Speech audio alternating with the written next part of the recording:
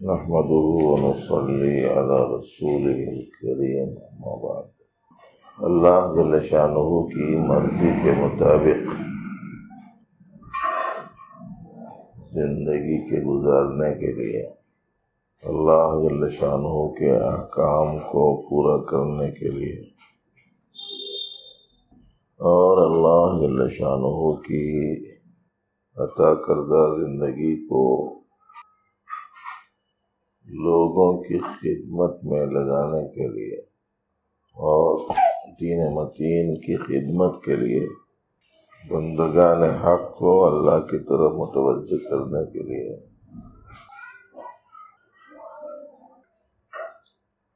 اپنے دل کے رخ کا صحیح ہونا ضروری ہے۔ دل کا رخ صحیح ہوتا ہے تو بندگی بھی ٹھیک ہوتی ہے، احکام بھی صحیح ہوتے ہیں، دین کی خدمت بھی درست ہوتی ہے، اللہ کی طرف لوگوں کو بلانے کا عمل بھی صحیح ہوتا ہے۔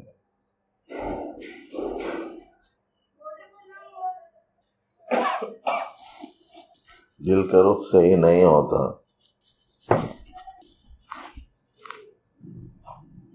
تو پھر ان اعمال میں سے کسی بھی عمل میں قبولیت کی صفت نہیں پیدا ہوتی، اس عمل کا نیکی میں شمار ہونا بہت مشکل ہوتا ہے، اس پر انعام کا، اجر کا ملنا مسئلہ بن جاتا ہے۔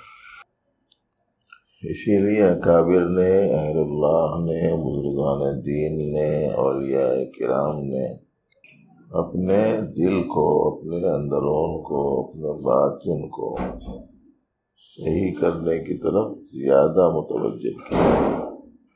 مثلا آپ نے نماز ادا کی، آپ نے کہا ہم نے تقریر کرنے والے اپنے کو شامل رکھے، لیکن ہمارے پاس مقررین بھی ہیں، علماء بھی ہیں، خطبہ بھی ہیں۔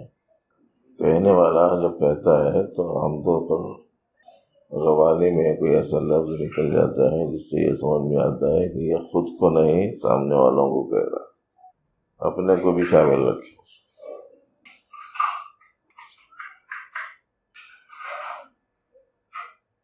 ہم میں سے کسی نے نماز ادا کی، روزہ رکھا،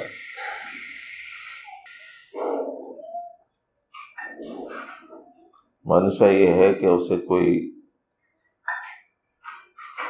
رشتے کی تلاش تھی، کسی جگہ اسے سمجھ میں آیا کہ یہ ٹھیک جگہ ہے، لیکن جہاں سے وہ کرنا چاہتا ہے لڑکی والوں نے یوں کہا کہ بھئی ہم اس کو دیں گے جو نماز روزے کا پابند ہے، اس کا منشا بھی لڑکی کو کرنے کا ہے، رشتے میں لانے کا۔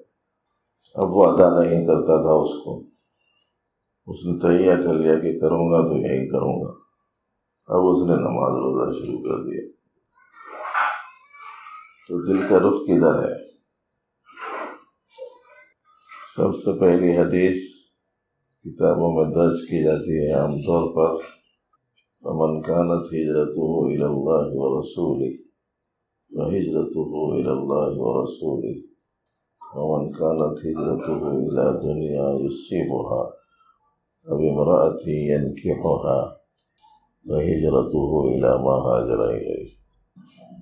آدمی ایک طرف سے دوسری طرف جاتا ہے، اس کا منشا اللہ کو راضی کرنا ہے تو وہ اللہ کی طرف سمجھا جائے گا، اور اگر اس کا منشا کوئی دنیا کو حاصل کرنا ہو یا کسی عورت سے نکاح کرنا ہو تو اس کا وہ ایک رخ سے دوسرے رخ کی طرف جانا، اسی طرف جانا سمجھا جائے گا۔ تو بظاہر نماز عبادت ہے، بظاہر روزہ عبادت ہے، لیکن دل کا رخ خالق کی طرف نہیں ہے، مخلوق کی طرف، قبولیت کی صفت نہیں پیدا ہو سکتی، اجر نہیں بن سکتا، اللہ کے نزدیک پسندیدہ نہیں بن سکتا۔ اللہ جل شانہ کے دوسرے بہت سارے احکام ہیں، مثال کے طور پر حسن سلوک کا حکم، حسن اخلاق سے پیش آنے کا حکم، مسلم کے اکرام کا حکم ہے، مہمان کے اکرام کا حکم ہے۔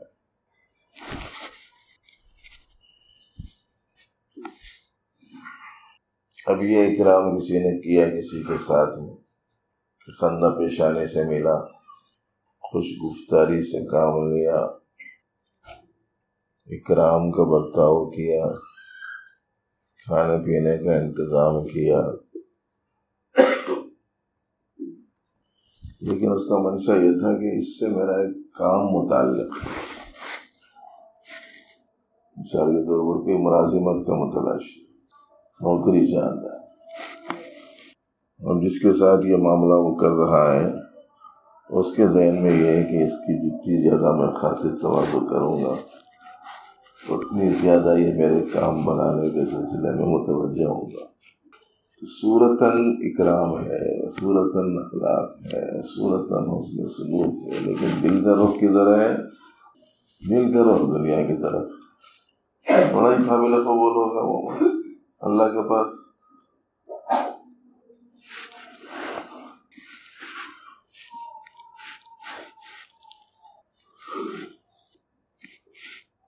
ہم نے کسی کو دین کی دعوت دی، دین کی دعوت دینے کے پیچھے کیا ہے؟ یہ کام میں انجام دے رہا ہوں، میں بلاؤں گا تو میری تعداد میں اضافہ ہوگا، اور میرے بارے میں یہ تذکرہ لوگوں کے درمیان میں ہوگا کہ اس نے اتنا کام کیا ہے۔ تو ایسی صورت میں یہ اپنی عددی طاقت بڑھانے اور 4 لوگوں میں اپنے تذکرے کے مقصد سے اگر کیا، ظاہر ہے کہ اس کا یہ عمل للہ بوجہ اللہ خالصتاً اللہ کو راضی کرنے کے لیے نہیں ہوگا، حتیٰ کہ حدیث شریف میں تو یہاں تک آتا ہے کہ جو اپنے قبیلے کی حمایت میں لڑا وہ بھی اللہ کے راستے میں مجاہد نہیں سمجھا جائے گا، جو بہادری دکھانے کے لیے لڑا وہ بھی اللہ کے راستے میں مجاہدہ کرنے والا نہیں سمجھا جائے گا، جو اپنے کسی مادی دنیاوی کسی غرض کے تحت میں ایسا کیا وہ بھی اللہ کے راستے میں جہاد کرنے والا نہیں سمجھا جائے گا، بلکہ جو اللہ کے لیے کرا بس وہ قابل قبول۔ تعلیم دے رہا ہے کسی کو، منشا یہ ہے کہ لوگوں کو معلوم ہو جائے کہ میں بھی کتنا بڑا عالم ہوں۔ خدمت کر رہا ہے لوگوں کی، کسی غریب کی مدد کر دی، کسی بیمار کا علاج کرا دیا، کسی یتیم کی کفالت کر دی، کسی بیوہ کی ضروریات کا انتظام کر لیا، منشا کیا ہے؟ لوگ کہیں کہ بھئی بڑا دل والا، بڑا سخی، بڑا داتا ہے، اس نے تو صدقات و خیرات کرنے والوں کا ریکارڈ توڑ دیا، اور وہ قابل قبول ہے؟ نہیں۔ جتنے اعمال میں نے آپ کو بتائے سب کے سب اعمال اچھے ہیں نا، نماز اچھی، روزہ اچھا، اکرام اچھا، اللہ کی طرف بلانا اچھا، دین کی دعوت اچھی، غریبوں کی مدد اچھی، اللہ کے راستے میں جہاد اچھا، یہ سب اچھے ہیں نا، مگر یہ صورتیں جن صورتوں میں آپ کو بتایا گیا کہ دل کا رخ اللہ کی طرف نہیں ہے، دل کا رخ اللہ کی طرف نہیں ہے تو صورت اچھی ہونے سے اور سیرت کے خراب ہونے سے یہ صورت کی اچھائی مقبولیت نہیں پیدا کر سکتی۔ اسی لیے اکابر اور بڑے اور بزرگان دین دل پر محنت کرنے اور باطن کو سنوارنے کی طرف زیادہ متوجہ کرتے۔ اگر آپ حضرات کے لیے تھوڑی سی اپنے مجھے دیکھنے والے لوگوں کے بائیں ہاتھ میں اگر تھوڑی سی جگہ ہے تو تھوڑا سا ادھر ہٹ جاؤ، ان ساتھیوں کو جگہ تھوڑی سی تنگ ہو گئی۔ اس میں بھی اگر آپ نے یہ نیت کر لی کہ آنے والے ساتھی کو سہولت ہوگی، اس کو بیٹھنے میں آسانی ہوگی، اس کی جگہ تلاش کرنے میں دقت نہیں ہوگی، آپ کا ہٹنا بھی ثواب۔ بظاہر یہ خالی عمل سادہ سیدھا سا عمل معلوم ہوتا ہے، لیکن نیت اچھی ہوتی ہے تو اجر ملتا ہے، ثواب ملتا ہے، انعام ملتا ہے۔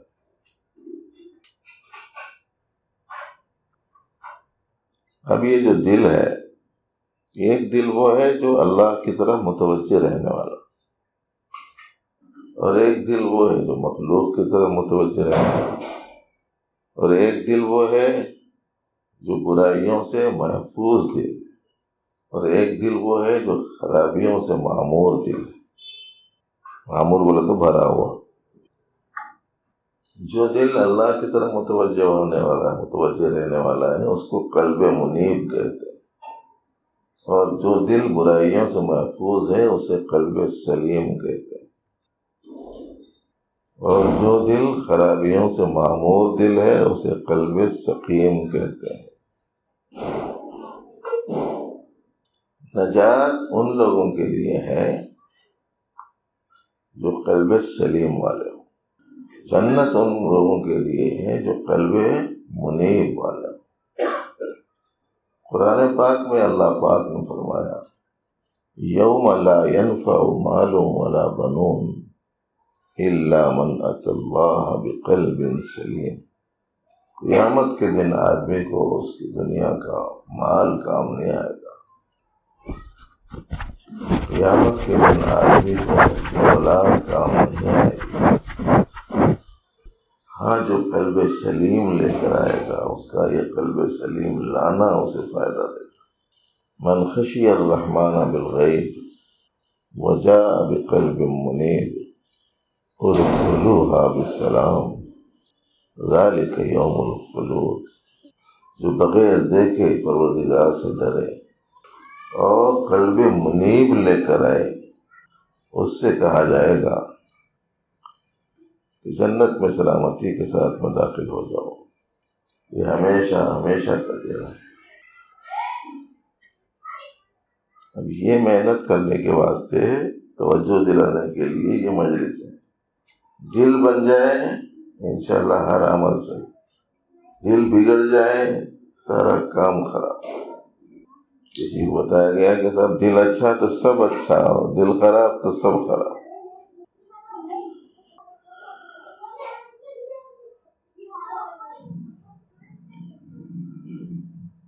نوجوان بچے زیادہ ہیں، صورت اچھی ہونا بلکہ فکر بہت ہے، دل اچھا ہونا ہے اس کی فکر نہیں، کپڑا اچھا ہونا ہے اس کی فکر بہت ہے، باطن اچھا ہونا ہے اس کی فکر نہیں،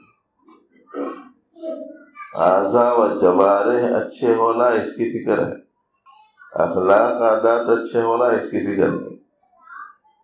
جیسے ہاتھ پاؤں ہے نا، یہ آنکھیں ہیں، ناک ہے، کان ہے، ہونٹ ہے، ہاتھ ہے، پاؤں ہے، چہرہ ہے، سب ٹھیک رہنا اس کی فکر ہے سب۔ اس میں سے کسی میں بھی معمولی سی خامی کو برداشت نہیں کرتا بندہ، ذری سی بھی خرابی پیش آ جائے فوراً اس کا علاج کرنے کی طرف متوجہ ہو جائے۔ دونوں سب کی آنکھیں ایک سائز کی ہوتی، کسی کی ایک آنکھ ذرا چھوٹی ہو جائے فوراً دوا کھانے کو بھاگے، کسی کی ساری انگلیاں نارمل ہوں، ایک انگلی موٹی ہو جائے فوراً دوا کھانے کو بھاگے، کسی کا پورا جسم صحت مند ہو، کسی ایک جگہ تھوڑا ہو جائے فوراً دوا کھانے کو بھاگے، کسی کی پوری جلد اچھی ہو، کسی ایک جگہ سے تھوڑا سا مار لگ کے جلد پھٹ گئی فوراً سرجن کے پاس جا کے کہے گا کہ ذرا اسے جوڑ دو، اس میں ٹاکا واکا مار دو، جو پیسے چاہیے وہ لے۔ ذری سی تبدیلی کو، ذری سی خرابی کو برداشت نہیں کرتا، جسم کی اہمیت اتنی زیادہ دل میں بیٹھ گئی، لیکن باطن کی، دل کی، دین کی اہمیت دلوں میں نہیں بیٹھنے کی وجہ سے میرے دل کا رخ کیسا ہے، میرے باطن کے جذبات کیسے ہیں، میرے اندرون کا حال کیسا ہے، میرے نفس کی تربیت کتنی ہے، میری نیت میں پاکیزگی کیسی ہے، مجھ میں اللہ رسول کی محبت کتنی ہے، میری زندگی میں اللہ رسول کے احکام کو پورا کرنے کا اہتمام کتنا ہے، اس طرف کوئی متوجہ نہیں ہوا اللہ ماشاء اللہ۔ جبکہ یہ بات سب کو معلوم ہے کہ باطن اچھا ہو، دل اچھا ہو، نیت اچھی ہو تو کالا کلوٹا بھی اللہ کا پسندیدہ ہے۔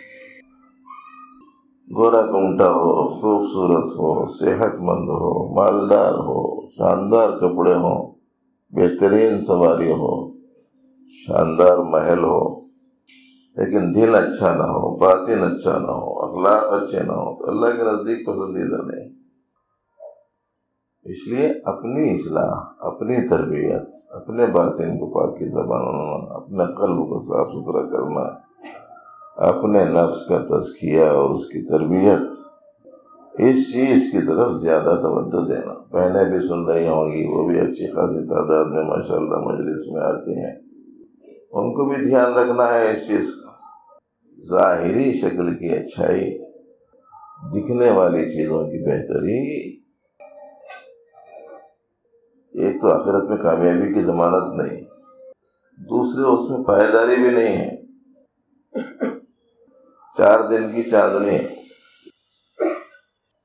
جوانی کے آغاز میں دیکھا تھا اتنا حسین جمیل کہ کچھ نہ پوچھو، خوبصورتی کے مقابلے میں پیش کیے جانے کے لائق، لیکن چند برس گزرے تو پہچاننا مشکل ہے کہ یہی وہ خوبصورت ترین نوجوان ہے۔ ڈھل گئے، حسن زائل ہو گئے۔ کپڑوں کا معاملہ ہے 4 دن میں خراب ہو جاتا۔ سواری کا معاملہ ہے، آج تو سواریاں ایسی بن رہی ہیں کہ کمپنی والوں کو، مجھے معلوم ہوا ہے، ایک صاحب نے بتایا گیا ہے کہ یہ صرف اتنے برس چلنا، اس کے بعد چلیں گی تو جرمانہ ہوں۔ اس واسطے کہ اگر پائیدار بنا دی جائے تو ایسی صورت میں اس کی کمپنی کیسے چلے گی؟ خراب کیوں نہیں ہوئی پوچھتے گا ٹائم ہو جانے کے بعد۔ ہر چیز روزہ ہے، اسی لیے ہمارے صوفی صاحب رحمۃ اللہ علیہ کا یہ شعر ہر ساتھی کو یاد رہنا چاہیے، بھائی کو بھی بہن کو بھی۔ حضرت کا شعر غالباً نہیں، حضرت سناتے تھے اپنے تقریر، فرماتے تھے حسن صورت چند روزہ، حسن سیرت مستقل، حسن صورت چند روزہ، حسن سیرت مستقل، اس سے خوش ہوتی ہیں آنکھیں، اس سے خوش ہوتا ہے دل۔ صورت کا جو حسن ہے وہ چند روزہ ہے، آنکھیں خوش ہو جاتی۔ سیرت اور اخلاق یہ پائیدار چیزیں ہیں، اس سے دل خوش ہو۔ اس لیے ہم اپنی محنتوں کا جو رخ ہے نا، وہ صورت کو دیکھنے کی طرف کم، سیرت کو دیکھنے کی طرف زیادہ ہے۔ باہر کی چیزوں کو دیکھنے کی طرف کم، اندرون کے صفات و حالات کو دیکھنے کی طرف زیادہ ہے۔ وہ کیا سمجھیں گے، یہ کیا سمجھیں گے، یہ سب دل کا رخ مخلوق کی طرف ہونے کی علامت ہے۔ وہ کیا بولیں گے، یہ کیا بولیں گے، یہ سب دل کا رخ مخلوق کی طرف ہونے کی نشانی ہے۔ وہ کیا بولیں گے، ادھر رہنا رخ کو۔ اسی لیے ہمارے حضرت صوفی صاحب رحمۃ اللہ علیہ کبھی کبھی یہ بھی فرماتے تھے، حضرت مسیح الامت رحمۃ اللہ علیہ سے بھی ہم نے سنا تھا، یہاں ایسے رہے کہ ویسے رہے،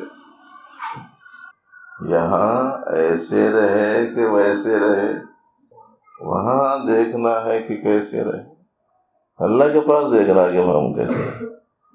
اور آپ کو معلوم ہے کہ جب تک کہ اس سلسلے میں خوب توجہ کر کے محنت مجاہدے کے لیے تیار نہیں ہوں گے، ضروری علم نہیں حاصل کریں گے، ضروری صحبتوں کا اہتمام نہیں کریں گے، ضروری مجاہدہ نہیں کریں گے، اس وقت تک یہ اندر والا بنتا نہیں آسانی سے۔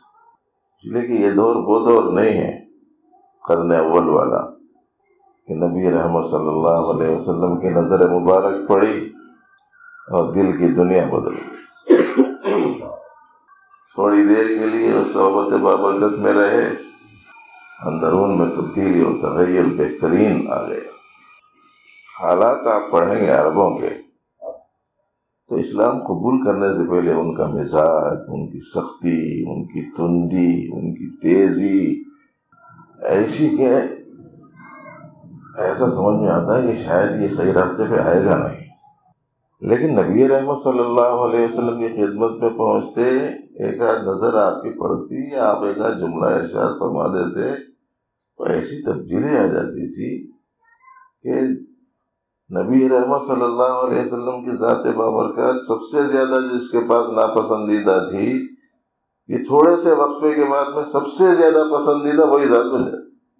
اب وہ ماحول تو رہا نہیں، وہ روحانیت نہیں ہے، وہ پاور نہیں ہے آج کل. اب یہاں تو محنت و مجاہدے سے کچھ مل گیا بس. بعض لوگ چاہتے ہیں کہ صاحب وہ تھوڑی سی توجہ ڈال دینا، تصرف کر دینا. وہ ایک بزرگ کے پاس میں ان کا ایک خادم تھا، وہ آیا، بہت خوش ہو گئے اس کی خدمت سے، تو خوشی کے مارے فرمایا کہ مانگ کیا مانگتا ہے؟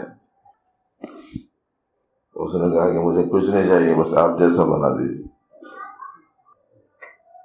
وہ اندر لے گئے، بٹھایا، توجہ ڈالی، تو باہر جو نکلے تو لوگوں کو سمجھ میں نہیں آ رہا تھا کہ اصل بزرگ کو سے دوسرے کو سے. مگر آپ کو معلوم ہے کہ اس کے نتیجے میں پائیداری نہیں رہ سکی، اسے تحمل نہیں کر سکے، برداشت نہیں کر سکے. پائیداری نہیں ہوتی، محنت مجاہدہ. اللہ جل شانہ کا جو نظام اور قانون اس دنیا میں رائج ہے وہ ہے من جد وجد، جو کوشش کرے وہ بات. اسی لیے میں نے سنا کہ بعض لوگ بعض ایسے مشائخ کی طرف بھی متوجہ ہو رہے جو یوں کہہ رہے ہیں کہ بیعت ہونے والے کو کچھ کرنا نہیں پڑتا، سب شیخ کر لیتا ہے. یہاں اگر آپ اس مقصد سے آئے ہیں تو یہ کام یہاں ہونے والا نہیں ہے. محنت ہم بھی کریں، آپ بھی کریں، دعا ہم بھی کریں، آپ بھی کریں، اللہ کے فضل کے بھکاری بنے رہیں، عنایت ہو جائے، کام بن جائے. تو دل کو سلیم بنانا، دل کو منیب بنانا اور دل کو سقیم ہونے سے محفوظ رکھنا، اور سقیم ہے تو اس کو صحت یاب بنانے کی جدوجہد اور کوشش کرنا. بات جو کہی گئی سمجھ میں آنے والی بات بھی کہی گئی ہے اور بہت کچھ سمجھنا باقی بھی ہے. دنیا کی باتیں بہت جلدی سمجھ میں آتی، دین کی بات میں چونکہ اس لائن میں محنت ہی نہیں کرتا تو آسانی سے سمجھ میں نہیں آتا. کاروبار میں کسی کو چھوٹا سا کاروبار لگا کے دے دیے تو سال 2 سال میں لکھپتی بن جا رہا ہے. خالی اس کو بتا دیے کہ یہ کام کر. تو ہوشیاری تھی، ذہن اتنا لگا تھا اس میں، سوچتا اتنا اس میں، غور و فکر اتنی زیادہ کرتا کہ 2-4 برسوں میں لکھپتی کروڑپتی بن جا رہے ہیں. ایک ساتھ میں لگے صاحب، ایک بہت غریب بچہ تھا، میں نے اس کو 25-30 ہزار کی ایک مشین دلائی، مرچ پیس کر پاؤڈر بنا کر بیچنے کی. یہ سمجھ کر کے روزگار کے سلسلے میں بہت پریشان ہے، ہمیشہ کچھ نہ کچھ وہ اپنی پریشانی ظاہر کرتا رہتا ہے. چلو اس کی کوئی خدمت کر دیں، اس مقصد سے انہوں نے چھوٹی سی مشین دلائی. 1 سال کے بعد وہ صاحب جنہوں نے دلائی تھی میرے ساتھ حج کو آئے تھے، کہنے لگے صاحب 1 سال میں مٹی کی مشینیں خرید لیا، لکھپتی بن گیا. وہ دنیا کے لائن میں بات اتنی زیادہ سمجھ میں آتی ہے، دین کی لائن میں سمجھ میں نہیں آتی. اسی لیے سمجھانے کی ضرورت پڑتی ہے بار بار، اور خوب کھولنے کی ضرورت پڑتی رہتی ہے کہ دیکھو دل بیمار ہے کیا، دل کی بیماری کیا ہے. اب دل بیمار بولتے ہی سیدھا کیئر ہاسپٹل کی طرف ذہن جاتا.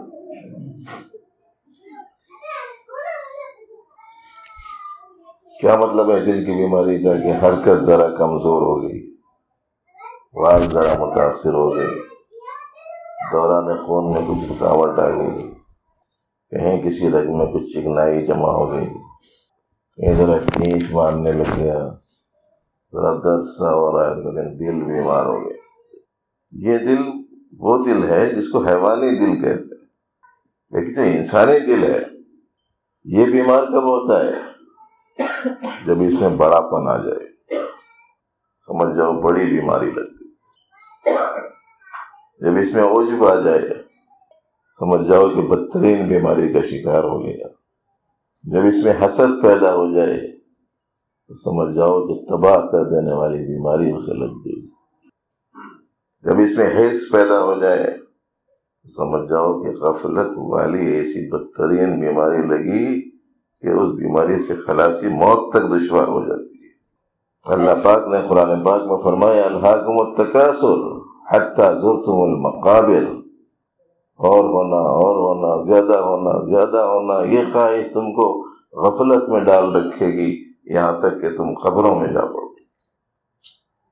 ہمارے حضرت مسیح الامت رحمۃ اللہ علیہ یہ شعر پڑھتے تھے، کاسے چشمے حریصاں پر نشد، حریص کے آنکھ کا جو پیالہ ہوتا ہے وہ لبریز نہیں ہوتا۔ پھر سمجھاتے تھے تا صدف قانع نشد پر در نشد، جب تک کہ سیپی قناعت نہ کر لے ایک دو قطروں پر اس میں موتی نہیں بنتا۔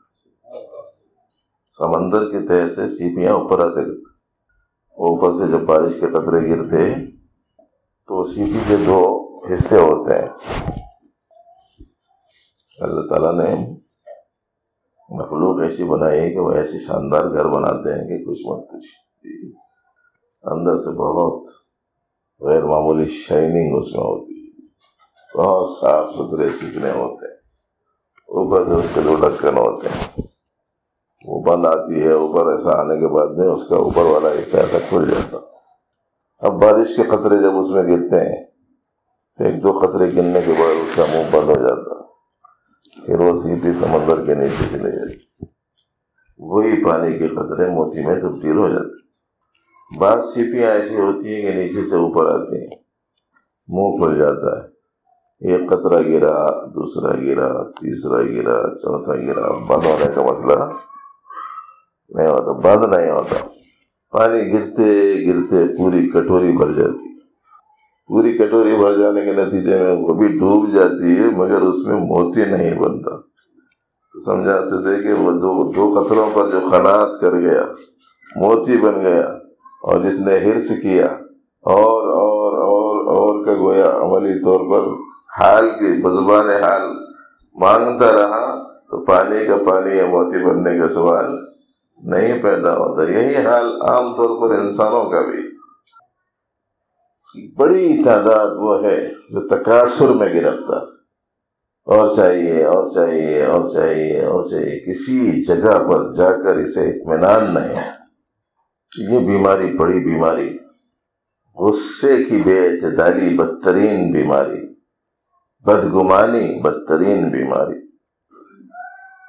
دوسروں کے بارے میں عداوت، نفرت، بغض، کینے کا دل میں پایا جانا بدترین بیماری۔ اب یہ ساری چیزیں دل میں ہوں تو وہ دل قلب صحیح ہے کہ قلب سقیم ہے؟ قلب سقیم ہے، بیمار دل ہے۔ اور قیامت کے دن بیمار دل نہیں، سلیم دل اللہ کو پسند، محنت کر کے اپنے اندرون میں وہ صفات لاؤ جس سے دل صحت مند ہوتا ہے، وہ بیماریاں نکالو جس کی وجہ سے، وہ خرابیاں نکال دو جس کی وجہ سے دل بیمار ہوتا ہے۔ اس کے لیے علم بھی حاصل کرنا، مجاہدہ بھی کرنا، کسی کی رہبری میں مشقتوں کو برداشت بھی کرتے رہے، تو کہیں جا کر ہی آدمی میں خرابی دور ہوتی ہے، اچھائی حاصل ہوتی ہے۔ جسم میں بیماری ہے تو ڈاکٹر پرہیز بتاتا، پرہیز کرنا، گولی دیتا، گولی کھانا، انجیکشن دیتا، انجیکشن لگوانا، مدت بتاتا، وہ مدت تک یہ کام کرتے رہنا۔ ایک ڈاکٹر صاحب کو کھانسی کا عارضہ ہو گیا، ڈاکٹر کو، پیشنٹ کو سمجھیں گے، ایک ڈاکٹر کو کھانسی ہوئی، وہ یہ سمجھے کہ بے شمار کھانسی کے مریضوں کو میں نے دوا دی، اس وقت سے اپنے تجربے کے حساب سے انہوں نے کوئی دوا کھا لی، کوئی ٹانک بھی لی، فائدہ نہیں ہوا، کسی دوسرے ڈاکٹر کو بتایا جا کے، اس کی دوا کھائی، فائدہ نہیں ہوا، کسی ماہر ترین ڈاکٹر کے پاس گئے تو اس نے گولی تجویز کی اور یوں کہا کہ کام ہو یا نہ ہو 100 گولیاں پابندی سے بلا لگا آپ کہیں 100. تو ڈاکٹر صاحب نے کہا کہ 99 گولیاں کھا چکا میں مگر میری کھانسی نہیں گئی. جب 100ویں کھایا تو کھانسی ختم ہو گئی. تو ڈاکٹر دوا دیتا ہے، پرہیز بتاتا ہے، علاج کرتا ہے، تدبیریں بتاتا ہے، تب کہیں جا کر بیمار آدمی صحت مند ہوتا ہے. ایسے ہی قلب سقیم والا کسی ڈاکٹر کو تلاش کرے جو یہ بیماریوں کی سنگینی کو جانتا ہو، جو یہ بیماریوں کا علاج سمجھتا ہو، جو یہ بیماریوں کی دوا اپنے پاس میں رکھتا ہو، جو ان بیماریوں سے حفاظت کے واسطے پرہیز کیا کرنا چاہیے جانتا ہو. ایسے کو شیخ کہتے ہیں. اس سے جا کے یہ دوا لینا، یہ پرہیز لینا، بتاتے رہنا کھا رہا ہوں، استعمال کر رہا ہوں، تدبیر کر رہا ہوں، کوشش کر رہا ہوں. اس کے نتیجے میں آہستہ آہستہ آدمی کا پھر بیمار دل صحت مند دل میں تبدیل ہوتا ہے. اور جب دل اچھا ہو جاتا ہے تو پھر آدمی چھوٹا کام کرے تو بھی اللہ راضی، بڑا کرے تو بھی اللہ راضی، عبادات میں لگے تو بھی اللہ خوش، معاملات کرے تو بھی اللہ خوش، معاشرت کرے تو بھی اللہ خوش، بڑوں کے ساتھ سلوک کرے تو بھی اللہ راضی، چھوٹوں کے ساتھ شفقت کرے تو بھی اللہ راضی، حق کی طرف لوگوں کو بلائے تب بھی ایک عظیم الشان عمل. ورنہ اگر دل میں ہی جذبات اچھے نہ ہو، باطن پاکیزہ نہ ہو، نیتوں میں فساد و بگاڑ ہو، دل کا رخ مخلوق کی طرف ہو، مال اور جاہ کی طلب میں آدمی کا قلب اگر گرفتار ہو، تو ایسی صورت میں جو کام بھی کرے گا اس کی وجہ سے اس کے اس عمل میں صفت قبولیت نہیں آ سکتی. بس اس کی طرف آپ حضرات متوجہ ہوں. اللہ جل شانہ سے علم و عمل کی سب کو توفیق عطا فرمائے. اللهم ربنا لك الحمد كله ولك الشكر كله. اللهم أعنا على تلاوة القرآن وذكرك وشكرك وحسن عبادتك. ربنا آت نفوسنا تقواها وزكها أنت خير من زكاها أنت وليها ومولاها. وصل وسلم وبارك على سيد المرسلين والحمد لله رب العالمين. نہیں بندے شہیدہ جانا